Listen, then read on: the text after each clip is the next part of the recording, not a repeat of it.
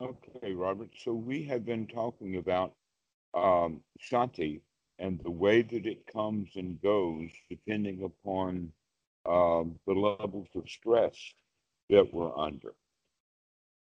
This is very, very characteristic. The Buddha knew all about it. And so, what we need to do to begin is to start with a stress free environment so that we can then start to pay attention to the fact that this is not a stress free environment at all. I've got quite a mess in here, Sure. but that's a whole lot better than having this mess in here and trying to be on a diet or trying to withdraw from tobacco or something else, because these are additional stresses on the body. Right. Now, um, any good meditator will say that uh, when the body is sick, when you're on a diet, or when you're withdrawing from a bad habit like tobacco or something, that's the time that you need sati the most. Right. Okay. But that's the time that it's going to be least available. Yep. Okay. So that means now that the right approach, knowing that, is to plan in advance to build up sati as a skill so that it's going to be there when we need it the most. This is actually very much like Murphy's Law. Mm. Now, Murphy's Law is kind of a joke simply because it was Murphy's Law. But Murphy's Law actually transformed first NASA and then the entire electronics industry. Oh wow. And here's how it did that. Anything that can go wrong will go wrong at the last or the worst possible moment, which means that when is a rocket going to blow up is when it's under its most stress. When is Right. that? Liftoff time. And that's when the Explorer blew up. That's when rockets go bad. Yeah, the Also, Challenger. Yeah. when is the time when an electronic piece of equipment is most likely going to go bad? Now, this is a trick question. The time when it's most likely to go bad is when it's being handled by a human being. We're talking about like installing a hard drive into a computer. Yeah. That hard drive is under most stress when it is being installed. Sure. Why? Because that's the time when the connectors can be put in backwards. If the drive is already installed and up and running, the next time it powers up, it'll go fine because it is all plugged in. But during that plug-in time is when connectors can go, like USB connectors. People will try to shove them in upside down. Sure. hmm So this is the whole idea then behind Murphy's Law. It's not that anything that can go wrong will go wrong. It's the point that it goes wrong at its most stressed out point when you need it the most. Right. This is also with sati. The time that you need it the most is when it's least likely to be there. Right. Totally. Why is that? Because we're all stressed out. And that's when we need the sati. But it's Right. hard to remember. In fact, that quality is hard to remember. Is in Washington D.C. when I was there, I was in several offices and found that even though these, for instance, one would be in a big company that was doing work with the government, and then you'd go to a government office, and then you go to another government office, and you'd see the same wall drawing at that particular time. It had been making the rounds. And what it was is it was a line drawing of someone standing in a pond surrounded by alligators. And the caption of it was is that when you're up to your hips in alligators, it's hard to remember your original intention was to drain the swamp. And here it is that it's hard to remember. It's Right. hard to remember that you came to Washington to drain the swamp when you're being surrounded by the alligators. Right. Right. Okay. So this is the whole point then. It's hard to remember when you need to remember the most. Right. If we understand it that way, then that will actually influence our practice because now we really understand that our practice is to practice sati. Sure. That's the number one skill that needs to be developed. Why? Right. Because we want it to be there as a skill when we need it the most. Sure. So one thing I find kind of amazing about it, this experience of quitting smoking, is I still have those wonderful sati jhana moments, where I'll remember just take a deep breath and there's the hindrance, aha Mara, I see you, and that does still bring me the same amount of joy that it brought me before, even with the physiological stress of quitting smoking. And that's really interesting because I wasn't sure that it would. I wasn't sure that I would find the same joy, you know. Well, about the smoking, the tobacco industry uh, kept the American culture addicted for literally decades by telling them a half truth. It wasn't a full lie, it was a half truth. And the true part of it was basically the research that they had could show that people who smoked 5 cigarettes a day or in that neighborhood, less than a quarter of a pack or about a quarter of a pack a day, they actually overall, on large statistical basis, were more healthy than ordinary people. And this helped the tobacco industry to stay in business for years. It was that half truth that people were actually more healthy overall than by smoking 5 cigarettes a day. Here's what was really going on, though, is that people who would smoke more than that, the tobacco would build up in the body more and therefore do its poisons. But when people were smoking only 5 cigarettes a day, when people would smoke those cigarettes, only getting a few of them, they made the best of it.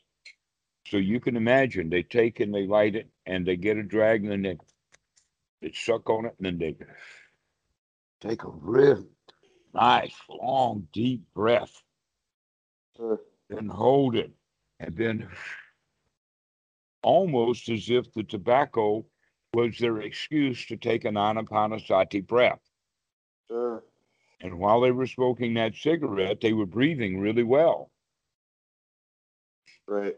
This is very interesting when we recognize that if these objects actually, because of the way that we use the objects, make us more healthy, then it's hard to see the dangers in those products or actually in anything that we do.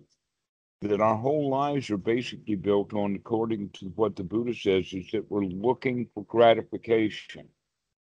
That that because of the ignorance of the that's going in with the second noble truth, that we want things, and so we feel better when we get them. That's the gratification.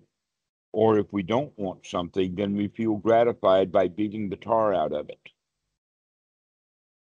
And this gratification that we get, we that begins then to mold our lives so that we go seeking for gratification without making the inspection to see whether it's really wholesome or whether it's got disadvantages on it. That this is basically the teaching of the Buddha would be what businesses have finally learned to do that they call a cost benefit analysis. You know, many companies get really ruined because they bite off more than they can chew. A really clear example of that was when AOL bought Time, right? That was Sure. too much. They bit off way more than they can chew, and it destroyed AOL because of it. AOL could have been the biggest king in the internet, Right. but they didn't. They didn't do a good cost benefit analysis. They didn't recognize all of the costs that were going to be involved with them buying. This is exactly how we operate as human beings, too. Is the Yep. smoking, we can feel the advantage of that. The taking of the deep breath, the buzz of the body, the taste of the tobacco, and all of that, and we feel gratified. But then we begin to inspect a little bit more, take some more evaluation, and you recognize that, hey, times have changed, income has changed, and now this tobacco is more expensive than it used to be, and therefore it costs more.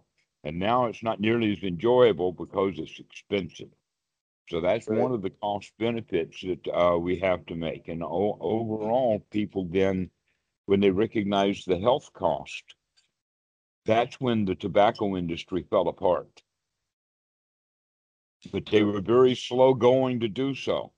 And not only that, but they built up an entire industry of half truths that now the oil industry is using to great advantage for them to stay in business, even though they're keeping the whole planet Earth from being able to breathe well.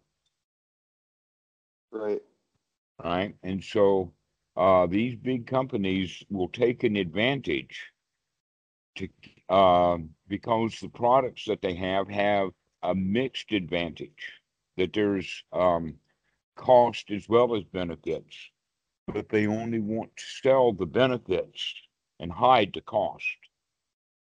And it's up to each one of us to make our own evaluation to find out what is the right, is this worth the price? Is this worth the cost?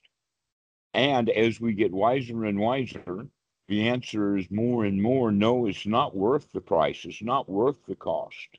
Right. Because it's too high. Let's find our gratifications at a discount. Right. Let's find it right here and right now. Let's find it right here, right now, without having to do much of anything about it. So this whole quality then of breathing with the tobacco is something that anyone who is quitting smoking should, um, let us say, practice, in the sense that you can take the stogie or the pipe or the cigarette or whatever like that and do what you're going to do with it in all cases except set it on fire. That this has been common. You were talking about your dad still is addicted to gum. Maybe what he could do instead is just carry a pack of cigarettes around, pull a cigarette out, and play with that for a while. Put it in his mouth, suck on it. There's a little bit of tobacco that comes with even doing that. Just don't set it on fire. Sure. Make sure You that know, he yeah. takes a puff. Because most of the benefit of the smoking was taking deep breaths, and people are not getting that with the chewing of the gum. Right. Right. Well, it's funny. So, a couple of things. So, one is on the smoking. I feel like if I tried that method, let's say I had some cigars or cigarettes that I didn't smoke and I just tried puffing, I know myself and I know I would inevitably take out the lighter and light it. I Yes, wouldn't be able to this resist. is true. Yeah. But the inevitable taking out the lighter, we give yourself the advantage of the inevitable. What is that? The time that it takes from the fact that you had the thought, I'm going to puff on this tobacco without having to light it up. And when was that? 10 or 20 minutes before the inevitable you lit it up. That was 10 minutes of safety. Sure. Sure. So that's Yeah. the whole idea then is rather than thinking of it in terms of no, not now, forever, and making a great big thing, this is in fact what we mean by renunciation. Uh, Okay. Renunciation is not the not now, it's the not ever. sure. And we don't know about what the future is going to be. All we know is about what is happening right now. And so this is why the Buddha puts renunciation as an ordinary right view. Interesting. And people just say, wait a minute, how can that possibly be? Because there's even Pali word for it, nekama, Hmm. renounce, to throw it out. Well, now, wait a minute. Let's look at how renunciation actually works. Normally, renunciation is done in a ceremony. Normally, renunciation is done as part of, let us say, joining an organization, like particularly the vow of celibacy for priest, or a vow of poverty, or a vow of silence, which then puts the people on an extra, uh, let us say, an extra list of rules to follow, more Sure. rules. That's what happens with renunciations as we make a rule. Thou shalt not have that tobacco. And so when we want it, now we feel bad. You should not want it. Not only can you not have it, but when you do want it, you're a bad person because you want to have it. Okay. And Right. so this is what happens with the renunciation. It's much better to have the attitude of not right now.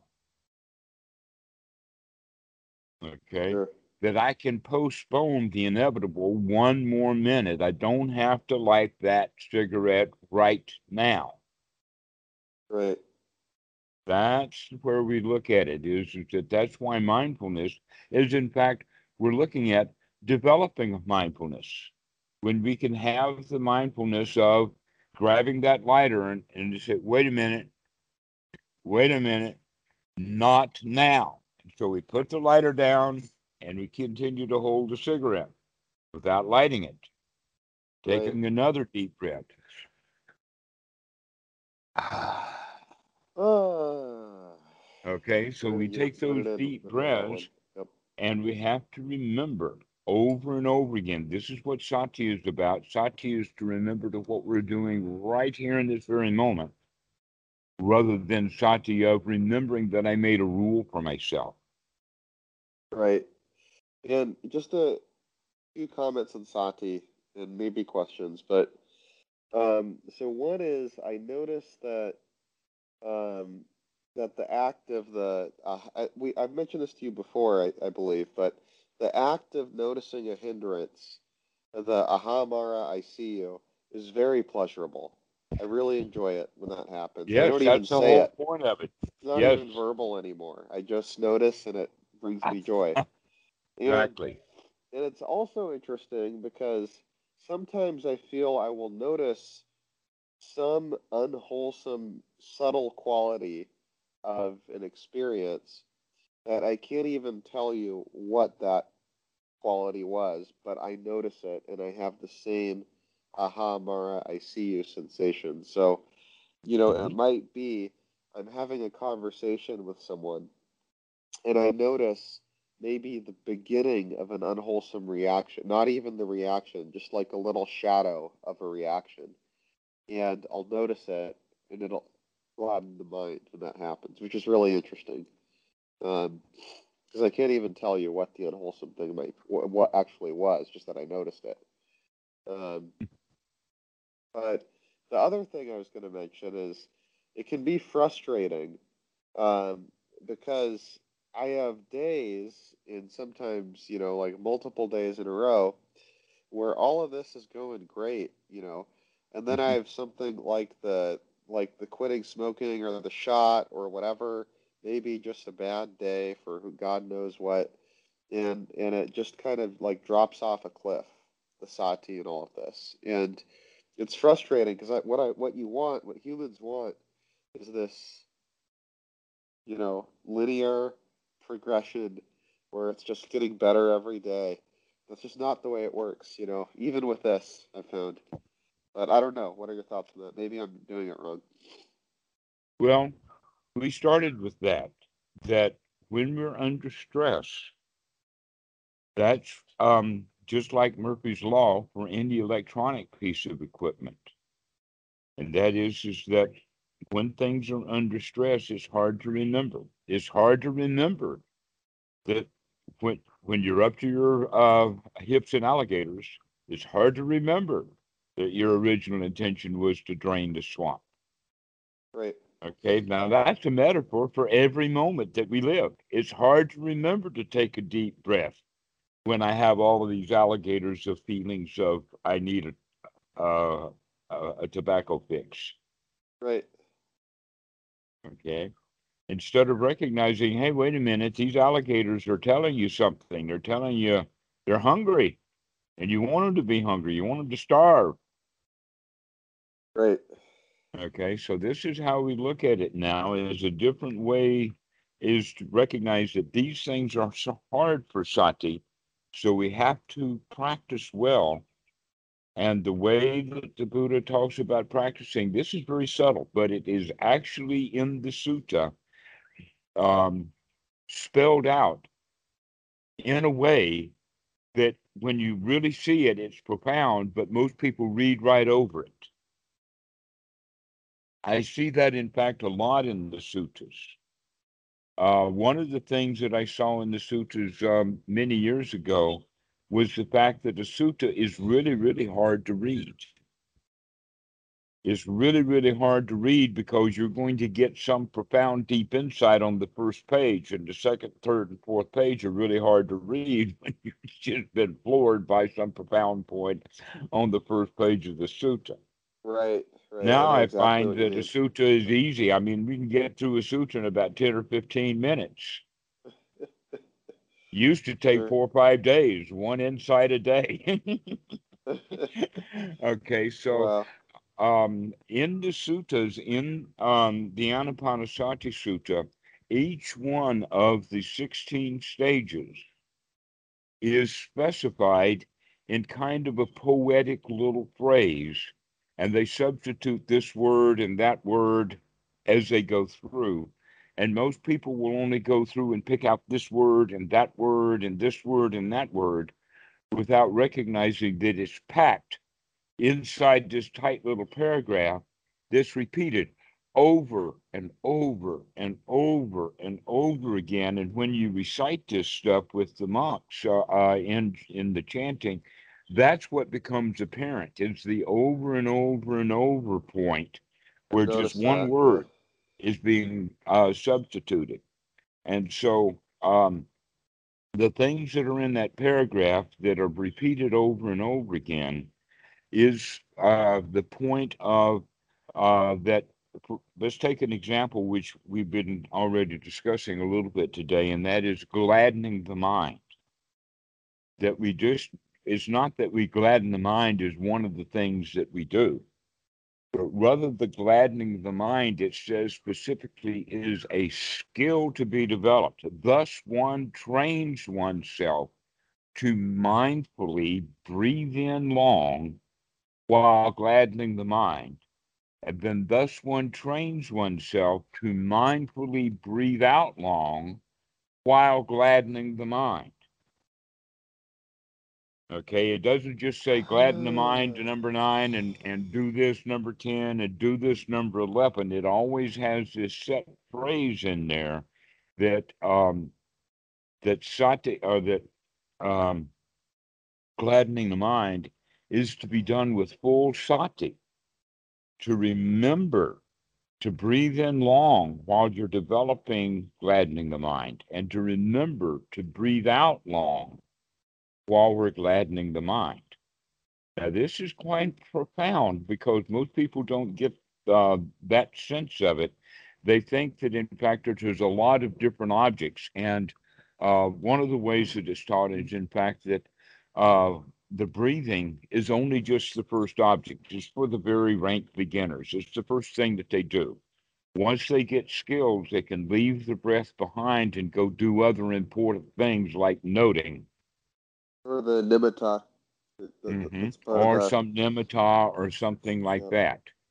And then there's other statements about the breathing that indicate that there's a whole group of practitioners who do not practice according to Anapanasati. In fact,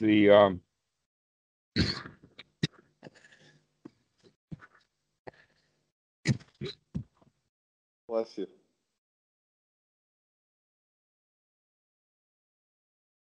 excuse me, Have you been smoking? no, just getting old man and talking too much. Got it. Uh, the the point we're looking at is that in fact the Mahasi method and the Goenka method, which is part of the Mahasi method, as well as the Sri Lankans, um, the number one sutta that they look at and get their inspiration from is the Satipatthana Sutta. Hmm. And yet, in everything that they need to do is in the Satipatthana Sutta, it's just kind of glossed over. That the Satipatthana Sutta is actually kind of an overview, just like the Anapanasati is kind of an overview. And because some of the details are left out of the Satipatthana Sutta, those details then get left out of the entire teaching practice that Mahasi sets up. Sure.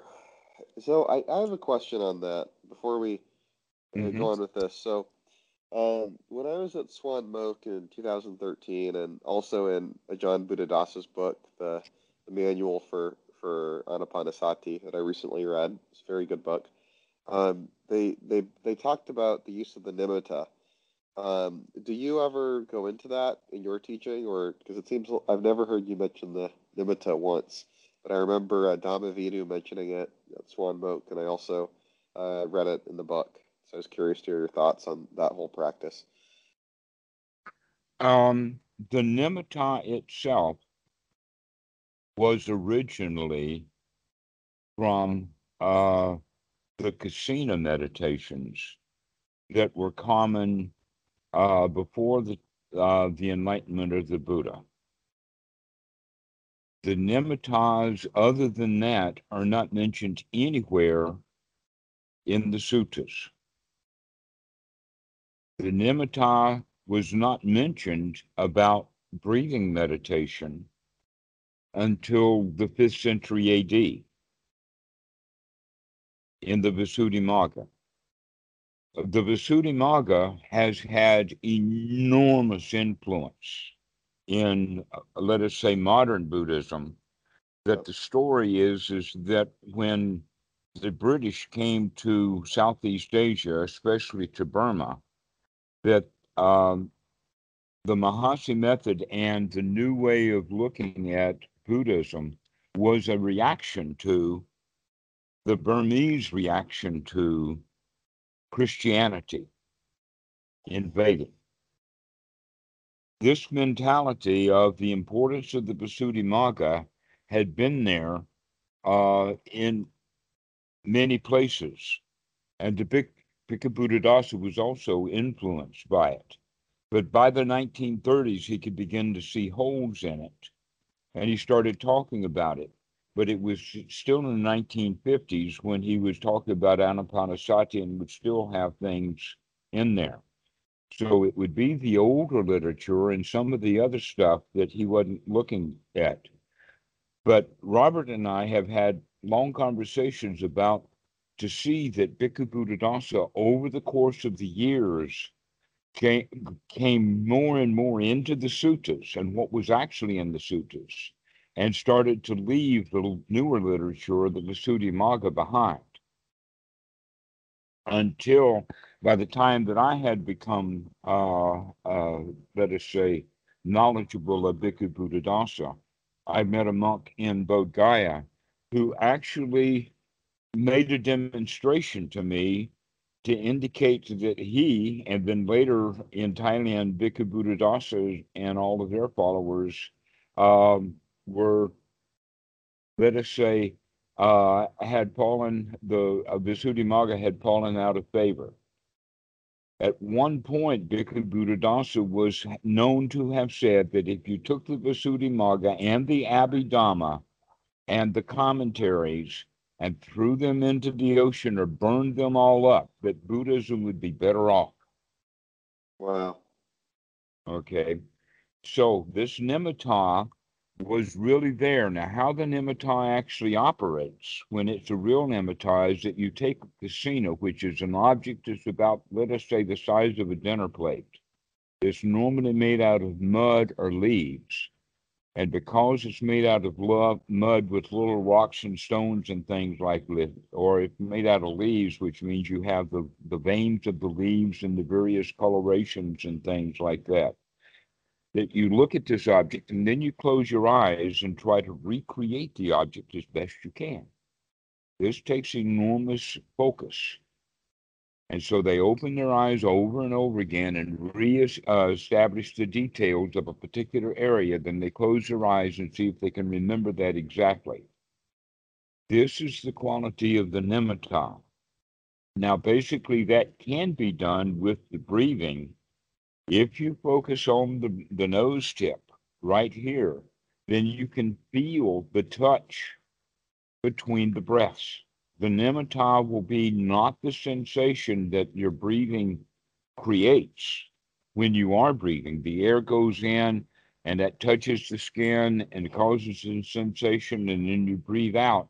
And that same touch of sensation is there because of the movement of the air. But after you breathe out, can you still feel that touch or that sensation?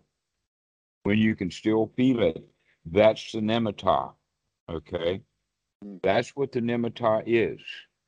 Is the nimitta useful? The answer to that is it depends upon what your nimitta is. And those kind of nimittas that get the mind focused may not be as useful, and in fact, it goes against what's in the suttas. The sutta never talks about nose tip, but even in the Visuddhimagga, it's not talked about as nose tip. In fact, the word that's used is cave. Now, what is a cave? Can the cave be the nostrils, inside the nostrils? How about inside the mouth if the mouth is open? How about is it a cave if the mouth is closed where we're talking about breathing? Perhaps the cave that they're talking about in this letter literature is not mouth or nose or anything. It's the cave of the chest. When you're breathing in, you open and expand, and it's a cave. When you breathe out, the cave contracts. So the cave is expanding and contracting. Paying attention to that is what is in the suttas. Paying attention to the breath body, which could then be used as the cave. So possibly this nose tip stuff in the nimitta is all just bad translations. Hmm. So, But it is yeah, completely unnecessary for practicing first jhana and is never mentioned in that sure. regard. That in fact, all of the information about nose tips and nimittas and all of that kind of stuff is 1,000 years after the Buddha. But Bhikkhu Buddhadasa, because of his training and whatnot, included that stuff, but it was only later when he began to move it out. And the book that that was done, that Anapanasati book of where he's still talking about the nimitta, is in the late 1980s. So yes, he did continue to talk about that, but that it's not really part of the sutta, is not really necessary, um, and that it's this also goes for this, that the nimitta of the breath has a value for a particular practice, and that's not what our primary practice is. The primary practice that we need to do, and it's talked about in the sutras in many different regards. The first thing is um, the first jhana. The way that we're talking about the first jhana is that the Buddha, first off, in Sutta number 36, talks about that the real path to enlightenment is the first jhana. And he said that after he had been expert in all of the jhanas. The next point is that in the suttas, an example would be Sutta number 111, where the Buddha is talking about Sariputta, his practice. They spend a really big, long paragraph talking about the first jhana, including what it is, how to get into it, and what's to be done while one is in there. Then the second, the third, the fourth jhanas are just kind of additions to it, almost as if someone came up in the book later and made these additions to it. But Sure. even with those new additions to it, still the primary teaching is about the first jhana. The nimitta has the quality of the higher jhanas in the sense that guarding the breath is good for going into the second jhana, and then from the second to the third jhana is where this nimitta is really useful. Sure. Is for the higher jhanas. I remember talking about that to Bhikkhu Buddhadasa. It may have been that in the translation, either Santikaro missed what Bhikkhu Buddhadasa was saying, or Bhikkhu Buddhadasa kind of slept over it. But Sure. when you and I are talking about it, and you ask me a direct question, we can go into the details of it. Sure. Okay, and the So, details of it is that yes, there is some value for the nose tip, but right now is not that time. We've got better important. We've got a whale to fry, and that's a minnow. sure. So, quick. So, one other question on that is, and not to focus too much on the Nimitta or whatever, but why do you think Dhamma may have talked about it in 2013 when I was there? And it was a while ago, so I don't remember this precise specifics, but I do remember him kind of giving an introduction to the whole nimitta and talking about it, etc. And if it wasn't important for Bhikkhu Buddhadasa by the time he kind of completed his teaching, why would Dhammavidu spend time, expounding upon it, etc.? Okay, one point, and I'm not even sure that this point is relevant, but it's one piece of information that I do have, and that is that Dhammavitu only arrived at Wat Suan Mok either after Bhikkhu Buddhadasa died or when he was very ill Oh wow. in the Okay. last year of his life. This was 1993, and Dhammavitu came to Wat Suan Mok at that particular time. So Okay. that's when he arrived, and he did not have the detailed kind of conversations with Bhikkhu Buddhadasa. He missed those. All he had was the written literature and other monks Got to it. talk to. Okay, so that could have something to do with it. The other one is that if Bhikkhu Buddhadasa does teach about the nose tip, then that's okay for Dhammavitu in the setting that he is in to talk about it also. The reason that I don't talk about it is because I haven't met many students or any students at all who are really needing that or ready for it. Sure.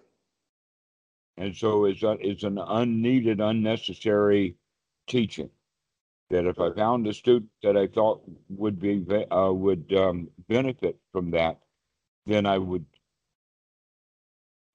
teach it. But in fact, teaching the mantras for going into the higher jhanas is better than using the nimitta. That in fact, many people who are going to use the nimitta will use both the nimitta and a mantra. An example of that would be Budo. Bu on the in breath and do on the out breath, focusing just on the air moving in and out. And you can see that at the end of when you do bu on the in breath and do on the out breath, and that's all you're thinking. That's the whole thought for your entire in-breath and out-breath was a bu on the in and do on the out. That means that going into the space between the budo and the next budo can stretch out. Hmm. Okay, and so this is where we get the mind very quiet, very silent, is by working more with the mantra than where the mind is focused. That you can actually focus right here and get into the second jhana without having to do the nimitta. So the Well, things then that we look at then is that the nimitta itself, the way that they use it, is very late, does not follow the suttas. Bhikkhu Buddhadasa was moving out of that over time anyway, and therefore is also for an advanced training technique that's given too early. Now, hmm, that's an especially important point because that's what I find that is the biggest problem with Western Buddhism is they want the whole show. sure. In other words, the first graders of Buddhism in Western Buddhism, they want PhD dissertations to read. They're not good with Dick and Jane. Dick and Jane, they don't want. They can read Dick and Jane, they can understand Dick and Jane, but they want PhD research papers to I have a read. funny story about that. I think you'll like. So when I was a kid, like in elementary school, we had this program called accelerated reading or whatever, and you could read books. You would take a little quiz on the computer, and you would get points. So I found out what book in the library would get the most possible points. The reason I did was because if our table won the most points for a month, we would get a pizza party. So not a Mm-hmm. pity party, a pizza party. You know, better Mm-hmm. than pity party. So the opposite. So anyway, I found out the book in the library with the most points was Robinson Crusoe, and I was like in the third grade or something. And so I went to go read it, and it was completely impenetrable to me. You know, it's like a 19th century English, and I'm a third grader. So instead, I went and I rented the movie, and I watched the movie. The movie wasn't much better, but I still got some stuff out of it. And I went and I took the exam, and I got 50%. But the book was worth so many points that that 50% was worth more than all the other people in the whole class got. So even though I failed the thing because it was 50% of a lot, I got a ton of Mm-hmm. points.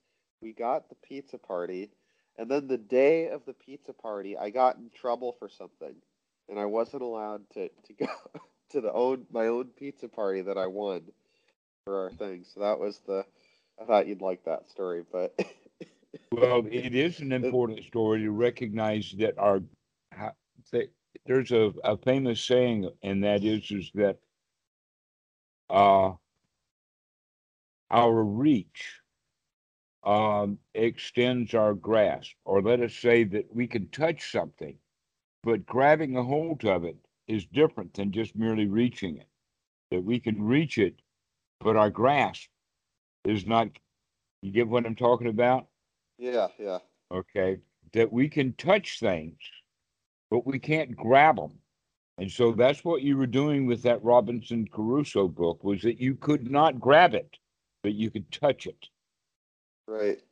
Okay, this is what we look at in Buddhism is that people who are trying to grab things that they can't, they merely touch it and they think that that's the success, when in fact we need to actually grab hold of it, especially in the sense of really grabbing a hold of the mind. Grabbing a hold of the mind and grabbing a hold of the breath is the whole point. And exactly how we do that is just a mere detail.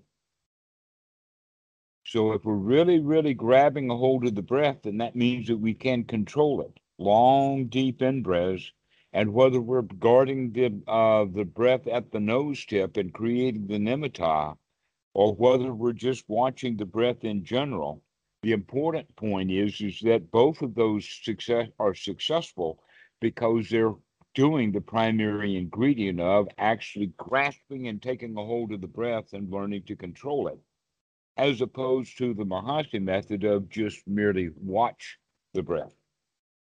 which is a much more passive activity.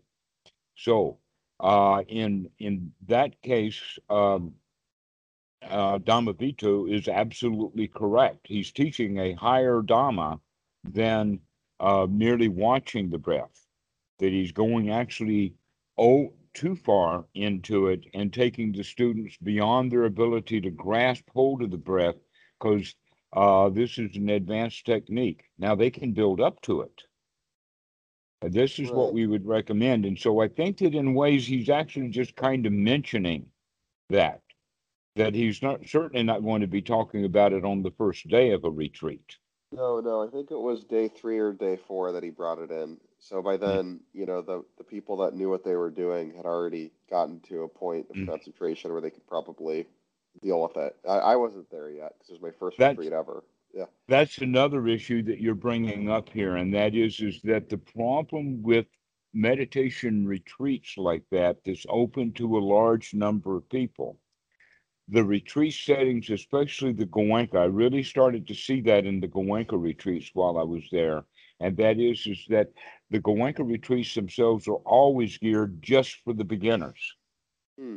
So taking the Goenka retreat one after the other, after the other, after the other, after the other, you begin to get the foundation of what he's talking about, but that's all you're going to get. Right. The reason that I left Goenka was because I recognized deep inside that he was missing something. It wasn't that he just wasn't teaching something, it was that he didn't get it himself. Huh. There was something that he was missing.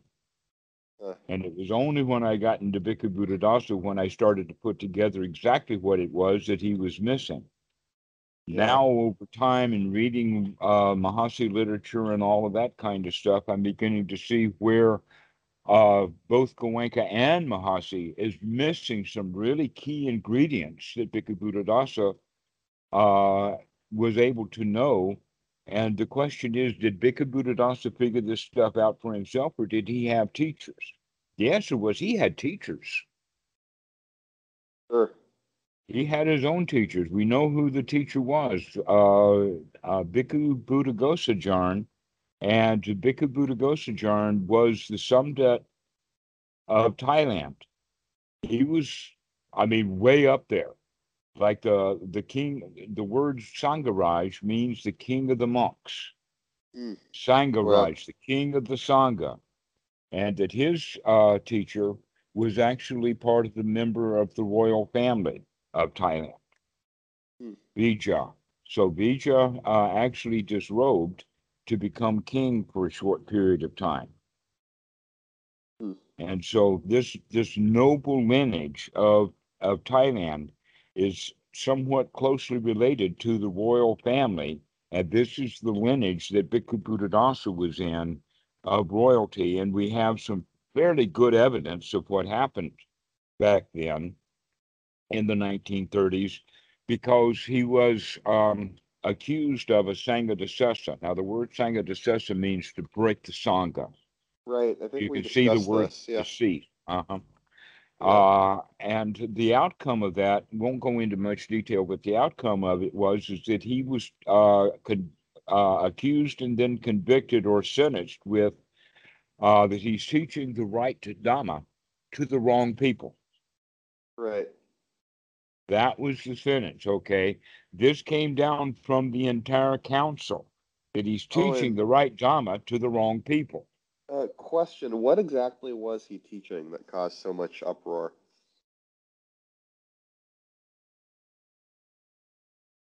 I would say that there was kind of a list, but at the top of the list, what he was teaching was emptiness, sunyata, and anatta, and that he would go so far. I think that in fact, the way that it was handled at What So and Milk for many, many years, when people would want to come and talk about magic or powers or Right. rebirth or reincarnation and that kind of stuff, the typical answer was, "Oh, we don't talk about that kind of stuff here. We're more interested in the actual liberating teachings of the Dhamma, and none of that stuff is liberating." But if you want to, there's monks and a walk down the road someplace there, and you can go down there and talk to them about it if you want to talk about it. But here, we're not interested in stuff that's irrelevant. Okay, so that's basically the point. Then is that he was teaching that stuff into the far distant future or in the deep past is irrelevant. And that goes directly against the teachings of Christianity and the teachings of ordinary Buddhism, Sure. right? That, oh no, you are your past. That the Buddha Sure. actually says you inherit your own karma, Sure. right?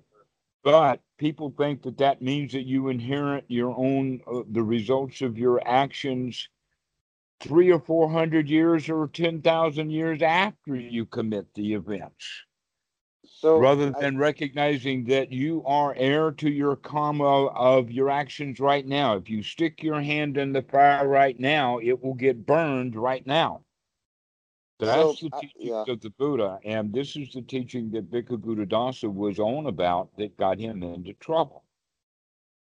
got it. So I have a question. So I love talking about this stuff, and just talking about it, it is very inspiring. And one challenge in my practice has been, like, for example, one thought I had while we were talking about this stuff is to read more of Bhikkhu Buddhadasa's book, The Heartwood of the Bodhi Tree, which I started, but I haven't dug as much into it lately. That's a And bear, isn't it? Boy, talking yeah, about yeah, it's a reading a good one. book that's too far beyond us. You think that one takes anybody 3 or 4 books times to read that book. Oh, it's a good one, and I'm only at the introduction, and It but I gets really heavy. enjoyed it. Yeah. So anyhow, and I also want to read the Void Mind book that Keishan mentioned. That's also on my list. But it's funny because oh, sorry, go on. I spend a lot of time with students talking about that particular one. Do Okay. things with a void mind. Now, normally the word void uh, gives people the wrong idea from the beginning. So we have to understand that what we're talking about is void means that it's void of unwholesome thoughts, not void of all thoughts. Right. So the reason So I you bring do this things up, with yeah, that avoid with a mind that's void means that you can do the activity. I mean, many people you cannot operate a computer without thinking, right. but you can operate a computer while thinking wholesomely. But most Well, people operate the computer thinking unwholesomely, and so this is the point about the void mind: is to do what you will. In fact, this is a little poem that he wrote that's difficult for most people to understand. Is that we think that renunciation means that I have to withdraw from doing the things. But a real renunciation inside is to withdraw from the feelings that I have when I do right, those things. right, and that's And the that's biggest thing, yep, that I got out of reading the Bhagavad Gita is they are very explicit about that in there. That's the best thing about that book, as far as I'm concerned, and it's mm-hmm. been very useful for me, even though I haven't fully gotten it, or I'm not even halfway. But just knowing it's out there, it was useful. And but I was going to say one thing that was interesting is, I'm very inspired when we have our conversations. Always the day after, I feel great. I'm all about the practice. Then I notice something will come along and it'll drop off a cliff, and you know, I don't know what are your thoughts on that? How can I stop that from happening? Just keep at it, and eventually it'll stop, or Yes, the way if you're talking about dropping yeah. off a cliff, which means that all of a sudden the sati is gone, the thrill is gone.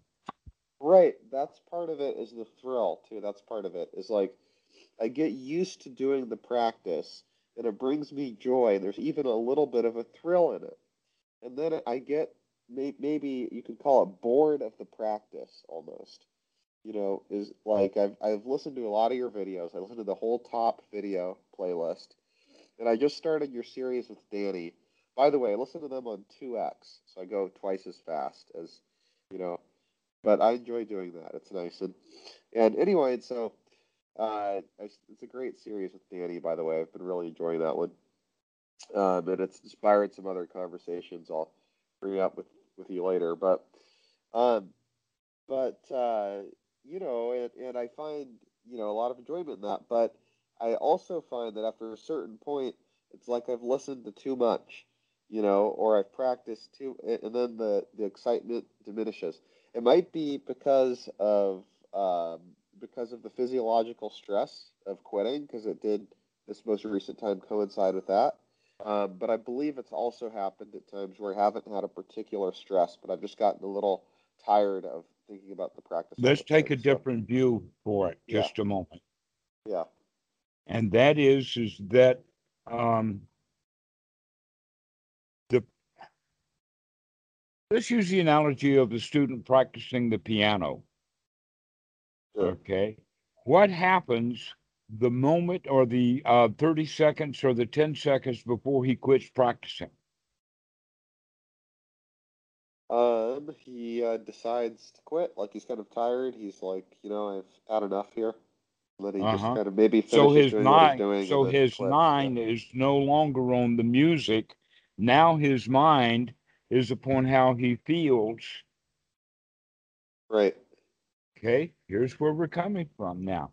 And that is that um you're practicing sati to keep the hindrances away, and then one hindrance will come up, one thought, a hindering thought that comes up, and now it takes over and you Right. quit. Okay. Right. This is the kind of time, that's the point in time, that moment in time is when you need sati the most, is how to sustain this. Getting into that state and then learning how to sustain it means now we're on guard for the very kind of thoughts that would be in a sequence for you to go back into ordinary bad feelings. You have to be Sure. on guard for those. What kind of thoughts will it be that throw you out of your good space so that you can come back immediately and redouble your efforts, put the right effort back into it, and say, no, not yet. We're going to have some more joy. Thank you very much. I'm glad I caught that. I'm glad I caught the mind wandering away Sure. again because it's going to carry me out. Okay, so this is the new part of the new skills to be developed is not just getting oneself into a good state, but to be able to maintain that. This Right, is the right. this is That's what really the big problem for me. Yep, we've hit the nail on the head. I'm totally fine at getting into a good state. That's not a problem. But it's maintaining it is really the problem, hmm you know. and so being on guard with that, with the intention of I'm going to catch those kind of thoughts that pull me out of feeling good Right, and be on right. guard for those. Whack that cow. Sure, sure. And it's funny. I find there's about four different, actually, really three different types of thoughts that seem to dominate my mind throughout the day. So one we've discussed a lot, but we can still keep discussing it because it's inexhaustible, which is I need to do this, or I need to do that, or I need to plan out this, or super ego stuff. That's hmm number one. Number two is thoughts of an ex-girlfriend or ex love interest. hmm Um, and that kind of thing comes up a lot for me. And I know it's useless. I know there's no point, and do return to my practice, but it still comes up. It's like a scab that just won't heal. Well, It's very it's more frustrating. like a secret pleasure. It is to some extent, yeah. Okay. And there's This two is in no particular that keep coming up. okay. Yeah. And in fact, picking at a scab can be a particular pleasure. Yes, that's very true. Yeah. Okay. So we have to give that credit. We have to be able to see the gratification because if we can't see the gratification, then it's going to be difficult to make the value judgment about the cost benefit analysis. So you have to see the gratification as well as the danger. Okay. Now, there is an actual very good story of an event that happened between Achan Semedo and Achan Cha. I've heard this one. Yep. Right. So let's go to it.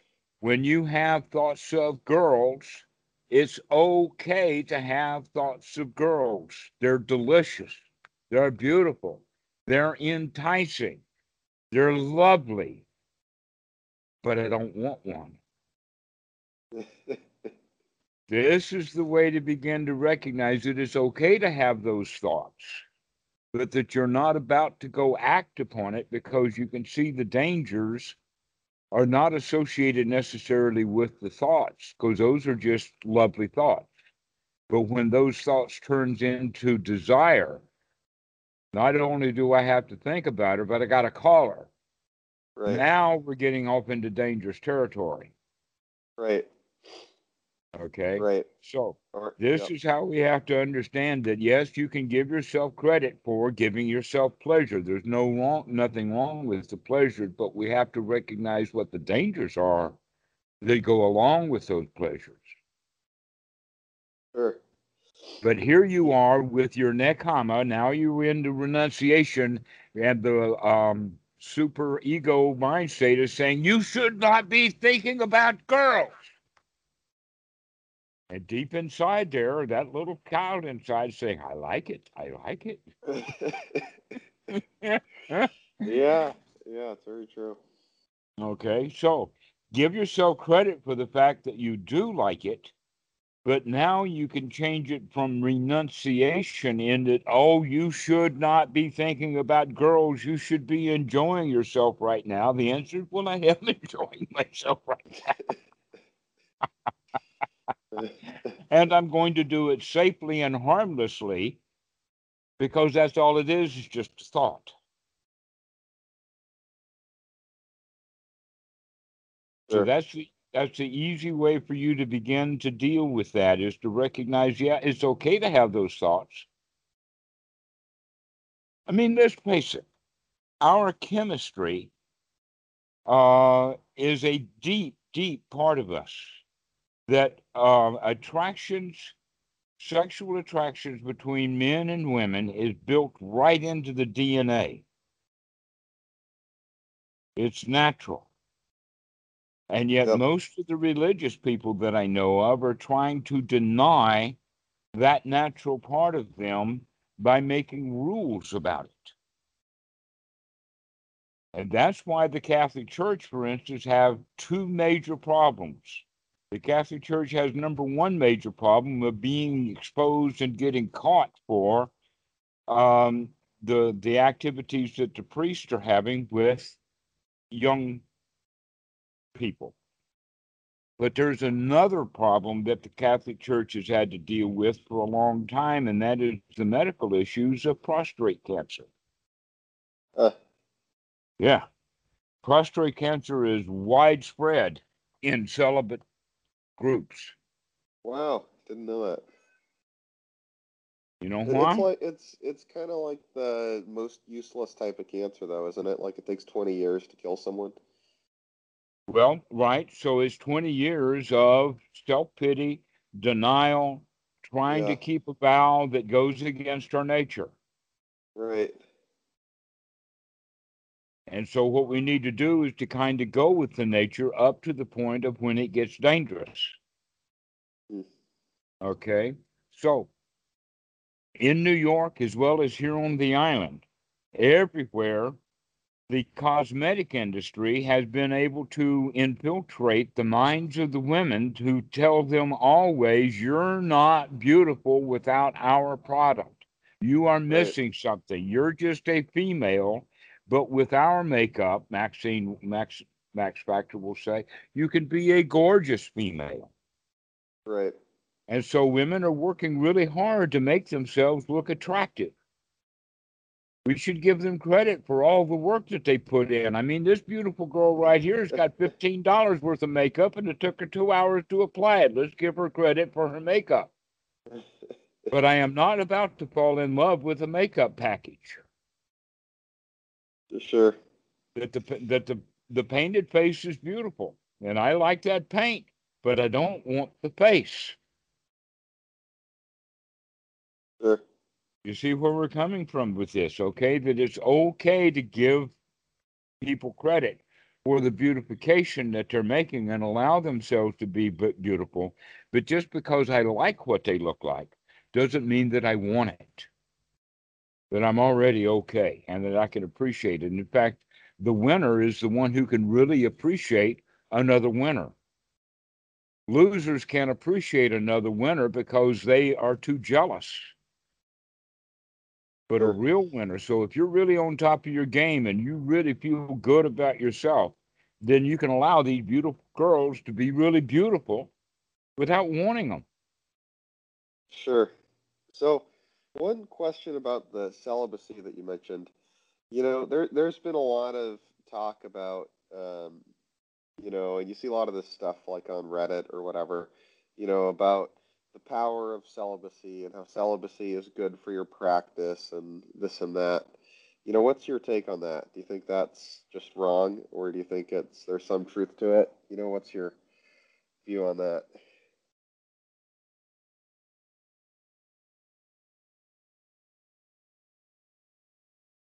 Hello? Hello, are you there?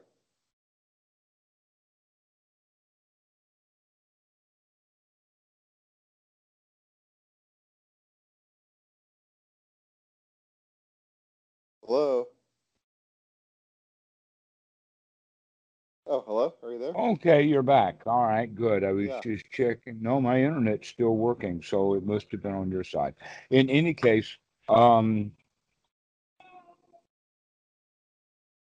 let's go back to where you were. What did the last thing that you heard? Um, so I asked about celibacy and how, you can read on the internet about how celibacy helped people with their practice and it gives them Okay, all this energy and, they reserve all their, right. seed and all of this, so what's your take on that whole, you Okay, know, so I was about to talk about in within the context of Western Buddhism. Um, the Western mind is highly influenced by the original religions of the culture. And so the Western mind is heavily influenced by Christianity. And that it's hard for most people to understand that um, celibacy of priest actually, there's nothing to do with celibacy. It has everything to do with marriage. mm, And it has everything to do with marriage because starting in the 11th century, there were enough priests who had enough bastard kids who, when they grew up and dad died, the child was able to take over the church property. And so the Catholic Church had brought about celibacy to keep the priests from marrying so that they could continue to control their property. mm, This actually happens in other cultures too. It happened in Korea. That if the Korean monks or the Koreans priest or whoever who was running the temple, if he had a child, then the possibility of nepotism, that when that old man died, the new child, his child becomes the leader or the abbot of or whatever of the temple. That's not possible within the Theravada tradition because one has to be a monk of 20 years to become an abbot.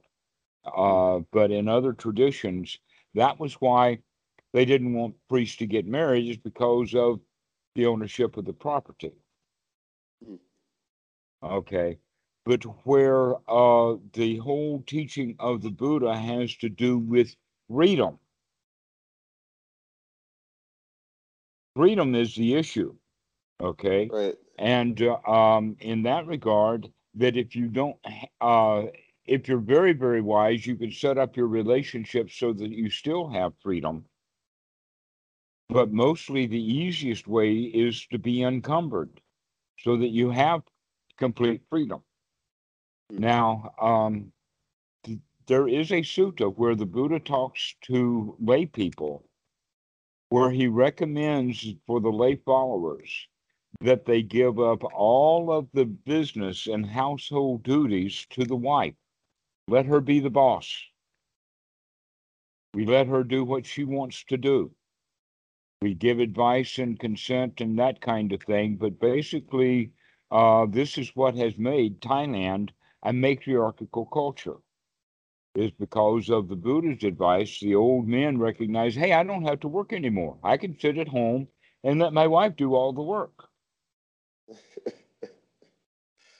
And I can just take it easy and have a relaxed, easy life and spend my time thinking about and talking about the Dhamma and not have to Sure. worry about it. So this is another way of having freedom. And you see, that kind of freedom then has nothing to do with celibacy. It has to do with attachments. It has to do with time constraints and other things like this. Sure. And so just getting away from it all is basically what we're talking about here. And yet, that desire that we have inside that comes from our DNA. And there's more to it than just DNA. Let's look at it from another perspective. Let us say that you had two different tribes who did some intermarriage and some intermingling so that they eventually became one tribe, except that this original first tribe over here on the right hand were very highly oversexed. They talked about sex, they thought about sex, they danced in front of each other for sex and all kinds of other stuff. But the other group just naturally were not interested in sex. Nobody cared about sex. Nobody dressed up, nobody dressed down. Sex was not an issue. You bring these two together, and guess who is going to have the most babies? The people of a Uh, mixed marriage, the people who have both husband and wife who were oversexed, and then we have the group of people who the wife and the husband, neither one of them care about sex. Which group is going to have children the most? well, the And the oversex one. primitives? Precisely. This is the society where you came from. The most likely is that your parents were oversexed, that Perhaps. the people that their parents Yeah. were oversexed, and the parents before that were Right. oversexed. On the other side of the camp, all of those children of people who were not oversexed, they were not oversexed, and eventually there's not so many of them. Right. Right. So that's the way of what of humans understanding that humans are way oversexed, Sure. way beyond what But our actual biology would call for. It's part of our culture, it's part of our tradition, but most specifically, it's part of our DNA. sure. So one other thing on the celibacy I think has influenced a lot of people in the modern West is the whole brahmacharya phenomenon in India. Like Gandhi, talked a lot about the brahmachari practice. Are you familiar with this brahmacharya? Way too much. Way too much. Yeah. Mm. So what's your take on that whole deal? Uh, I would put that part of it into the area of religion, Hmm. into the area of mythology, into the area of promise. If you do without sex for long enough, you will be awarded these powers. Right, right. It's like 12 Okay, years who brahmacharya, is the something like that. Yeah. authorizing authority that's going to give those powers? More than likely, what's going to happen is if you do Yeah. without sex while thinking about sex and denying yourself sex, you're going to have the power of prostate cancer. Right, right. That's And what really that's is going to happen, not what they're promising you. right. Well, part of the teaching though is also you're not even supposed to think about it. But if you think about thinking about it, you're thinking about it, right? Right. And But guess what? They yeah. can't stop thinking about it. And you know that because you don't stop thinking about it. Right, right. That, Well, in it's fact, young funny. men, I would say about two-thirds of their thoughts are sex. Yeah. Yeah. Old men, they're down to about 1/3 of their thoughts for sex. The better way to be, But so I gotta say too, it's funny, Gandhi. I read a spiritual biography of Gandhi. It was a great book, and he actually believed that there was a massive earthquake in India, in Mumbai, during his whole campaign for Satyagraha, for independence for India, and he believed that if he had undertaken brahmacharya earlier, that never would have happened. I think that's absurd, but I don't Right. know. I'm curious to hear your thoughts on that. But Magical thinking. yeah, he's also Gandhi. He's a great teacher. But Okay. All right. yeah, So Gandhi's capable of magical thinking. yeah, Wasn't Jesus absolutely, capable of magical thinking? I mean, he drove the money probably changers out of the temple.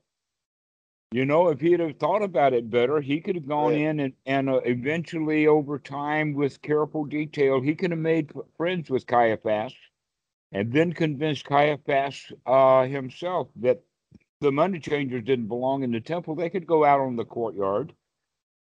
right. So No, he Jesus chose could to have break a handled that scene. whole thing wholesomely, but he didn't. Right, He right. had low class thoughts about it. So just because Gandhi had some low class thoughts doesn't mean that we have to throw him out completely, because he had some good high class thoughts too. Sure. We can think of Gandhi the same way that we think of the girl who's got her face all painted up with $10 worth of Maybelline, right? Yeah, Right. he's hard to be. Got to give him credit for it. Sure. But we can also be realistic in the sense of, yes, there are some things, and no, there are another. That in fact, wanting spiritual power is the greed that is so strong in some people that they will actually give up their sexuality in order to get or just have the promise of it. Okay. Right. And so we can see, because we have widespread, uh, not just in our time, but over many, many centuries, we have lots and lots and lots of evidence of people doing well or mediocrely at practicing the renunciation of celibacy, right? How many of those priests flap their arms and fly out of their uh, priestly quarters, out of their cathedral? How many priests do you see floating in the air above the altar? Very Doesn't few. happen. Yep. Doesn't happen. We Yeah, it doesn't have happen. literally hundreds of thousands, perhaps millions of examples of people who have practiced celibacy for the long term for many years, some of them being very, very good at it, very great at it, and others being mediocre, but in all cases, no power. Mm. In all cases, no power. And so what they do is that, oh, I wasn't celibate long enough. If I had only started my celibacy long sooner, I would be flying now. Right. I mean, the big counter argument, of course, is Gandhi, right? And he had great power. Not like magic powers, but like he had a great, you know, force of personality. And I think Okay. celibacy did Donald add to Trump that. has a great force of personality. Not like Gandhi's, like Gandhi's How do you was know it's not like noble. Gandhi? He does. Okay, Donald Trump does have a great force of personality, but Gandhi's was noble, so it had like a much more Okay. refined, All right. you know, But you didn't high talk about quality, noble. You high didn't talk class. about noble. You didn't talk about noble. You talked about force of personality, as if that was a magical power. That's what you said. Sure, sure. Okay, people have force of personal power, of dynamism, of lying to people, of convincing them to do things, to follow, to vote, all kinds of things that are ordinary power, not magical power. Right, And yet people right. are practicing celibacy not for ordinary power. No one says, oh, I've been celibate, that's why I'm so charismatic. In fact, the Sure. guys who get charismatic because they're trying to chat up girls. They learn how to be charismatic to get what they want. Sure. Totally. So So, charisma has nothing to do with magical powers. so, so another question or comment or whatnot. So, I find that a lot of my life is concerned with getting power. Hmm. Whether it's like working out, or like physical power, or it's, job, career, this and that, or even meditation to some extent, is pursuit of power, and it's like Nietzsche, and I, spoke about how we're all human beings are just driven by the will to power, no matter what. There's a better And way of looking at it. yeah, Okay, we're not driven by the will to power. We're driven about thoughts of fear. mm, And we want the power because if we feel like that we're powerful, then that will help mollify our fear. sure, If someone has no fear, if they feel secure, they have a kind of power that the fraidy cat only wants and doesn't have. sure, This is the real power that comes from a correct practice of anapanasati, is the right attitude that I can, in fact, clean out my mind. The right attitude of I'm on top of this. I can handle anything. Now that's real power to where people who are still dealing with fear and want power, they're wanting some sort of physical manifestation of power that they can grasp hold of. So they're looking for magical power mostly. And so the sure. greed for magical power is old, it's common. People spend a lot of time, a lot of energy. You wouldn't believe how much, let us say, human man hours or whatnot during the Middle Ages was spent on alchemy. A lot. I mean, even Isaac Newton, like he spent Hmm. half his career on physics and the other half on alchemy. On You know, alchemy, and right. and it's And amazing alchemy because he could is have magic. accomplished so much more if he just stayed to the physics. I mean, he accomplished way more than anyone else ever will, but most likely. But still, maybe he could have done double what he did had he had that time from the alchemy. We don't You we know. don't know those kind of things, but we do know Yeah. that people want power because they think that they need it. And why would they need the power To unless protect themselves.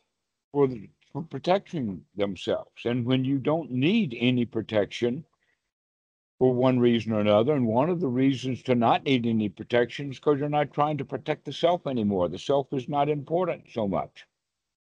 Here's Right. myself, have at it, shoot it all you want, You, say anything you it's want yeah. to about who I am because I'm not that. Whoever you're complaining about, that's not me. So if we come to that position is that the reason that I don't need any power is because I'm not afraid, and the reason that I'm not afraid is because the target is safe. The reason the target is safe is because it's not a fixed target that can be hit. It's a moving target.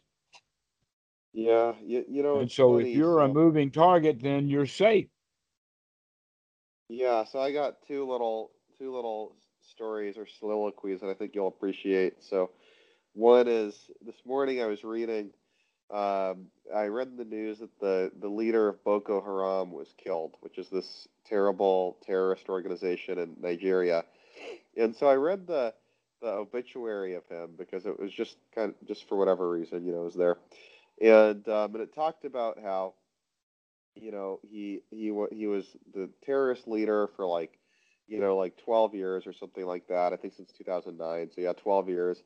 And he got to be so like paranoid, and whatnot, that his entire area where he lived was just filled with landmines and traps and every type of killing, defense mechanism that he could have, he would put surrounding him. And the only way they were able to get him was because some of his lieutenants turned on him, so they were able to infiltrate his compound.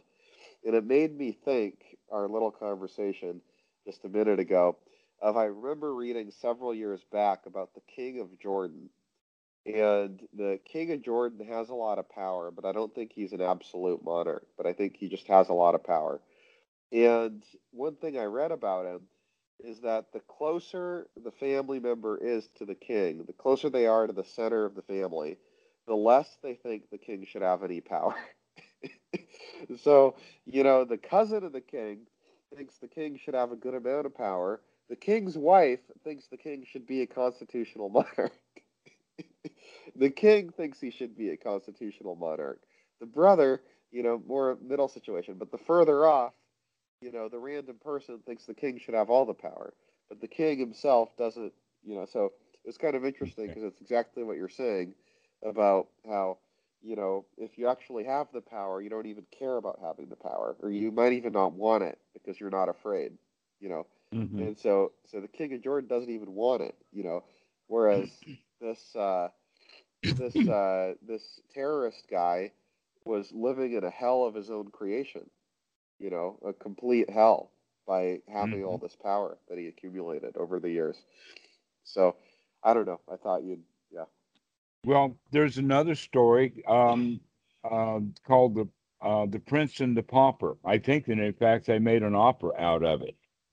Yeah, yeah, yeah. We've talked This about this one. Yeah, right, and the little yeah. kid who was a street urchin, he was doing just great, and he was discovered to be the prince, and so they put him in the palace with guards and all of that, and he hated it, and he escaped. He didn't like the Right, fact that the palace was dangerous. That's why you have palace guards. If people got money, they need to protect it. If you don't have any money, you don't need to protect it. right, That's freedom. right, If you own a bunch of stuff, that means that you've got to be in a way you can say that anything that you own owns you. If you right, own a house, that means that that house depends upon you to take care of it. If you rent a house, now the landlord is the one who has to take care of the house. You don't have to take care of it anymore. You just live in the house, and if something is broken that doesn't get fixed, you don't have to fix it. It's up to the landlord to fix it. right. If you own that house, you've got to fix it yourself. Sure. I So it's mean, better not to yeah. own property, because if you own property, the property owns you. And every time the toilet breaks up or clogs up or something, guess what? You've got work to do. So this brings us back to renunciation, right? Mm-hmm. So, so in renunciation, like there's a lot of power in that, in a sense, because nothing's tying you down. You fully renounce, you know. Oh, you're talking about renunciation in a different way than I'm talking about it. When I'm talking about renunciation, I'm talking about the idea of planning in the future to not do it. A vow, like the vow of poverty that the priest takes upon, the ceremony upon the time that he becomes a priest or whatever like that is when he takes the vow. Sure. And I'm It's talking year about after just, year, day yeah, after day later that he has to deal with that vow. right, And so the whole point that we're talking about renunciation has to do with the vow itself, as opposed to the wisdom of noticing, for instance, right now is not a good day to buy a house. sure, And then tomorrow I come by and I say, right now, today is not a good day to buy a house. As opposed to renouncing ownership. right. Not now, not ever. That's way off into the future. That means that now we're setting a rule about the future. But if we can see right now it's not a good idea to buy the house, today is not a good idea about the house, then I don't have to renounce it. So, so what do you think of the Buddha, who's so famous for renouncing the world? He Um, didn't renounce the world. That's the yeah, story. right. Is he first he did, and then he walked the middle way, which was not actually the path of Right, renunciation entirely. right, Yeah, right. Renunciation is not a middle path. It's an extreme. Not yeah, now is a middle path. Not ever is extreme. sure. So, do you feel like I'm sure you do, but do you feel like you're walking the middle path right now? You know, like do you ever I'm miss not the walking. robes? I'm sitting. You're sitting, I'm sitting on sitting, I it. should say. Yeah. You know, because I feel like the notion of the middle path, like that would be the goalposts kind of change for that, right? Like the middle path to someone living in, Actually, the middle path is when yeah, you don't have extremes like gold poles. The goal is to have no gold poles. sure, Goals are always at the extreme. You're always on the middle path when you don't have any goals, because the goal is either way over there or way over there. sure. You got no You're already goals, on here you goal. are. Yeah, No place to already on go. goal.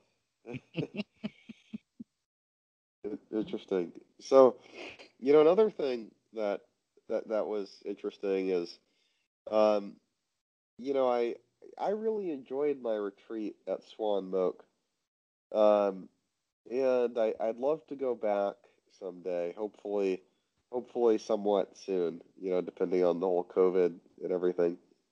Um, I remember listening to one of the videos with Danny, and he talked about how he didn't have such a good time there. I don't know if he ever went back or not after that video. But is Damavidu still teaching there? Are they still doing it the way they used to do it? Um, like In 2013, I think that he was still doing retreats at yeah. the International Dharma Hermitage.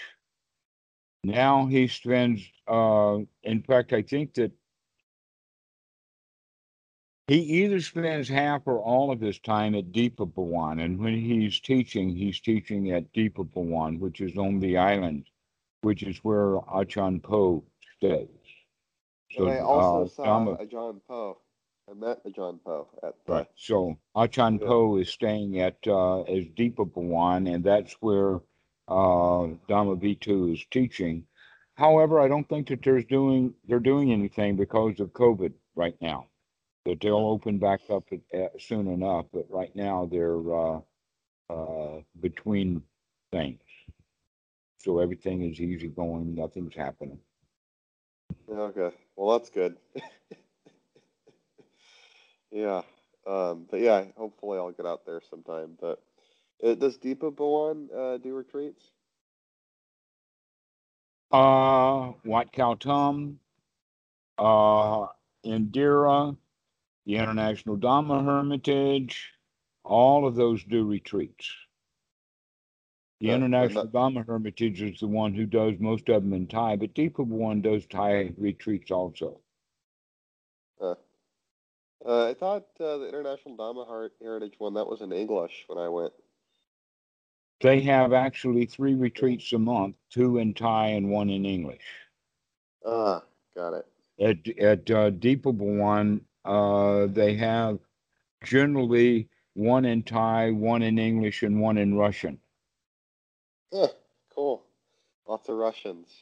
So I I would like to go to the English one. It would be nice to see a John Poe and also Damavidu again. That would be great. I don't know if they'll remember me, but be good to Doesn't yeah matter. yeah. But anyhow, well, You're this has not the been a same really one who was there in 2013 anyway. no, I'm not. Neither are they. But anywho, good stuff. So this was very useful today. I really appreciate it. Do you have, as always, it's always useful, you know. Um, but do you have any final concluding thoughts or any pointers or tips or yeah? Yes, everything has to be back to this present moment. Hmm. Renunciation is planning for a future. that you cannot right now control. Mm. The next one is about power. Wanting power is the same as wanting anything that you don't have. It's suffering. Getting yourself into a state of satisfaction is not suffering. Power is something, whether it's magical power or any other kind of power, power is sought because people are insecure. When Right. you are not insecure, when you feel secure, you don't need power, and therefore you don't want it. But somehow or another, it's self evident.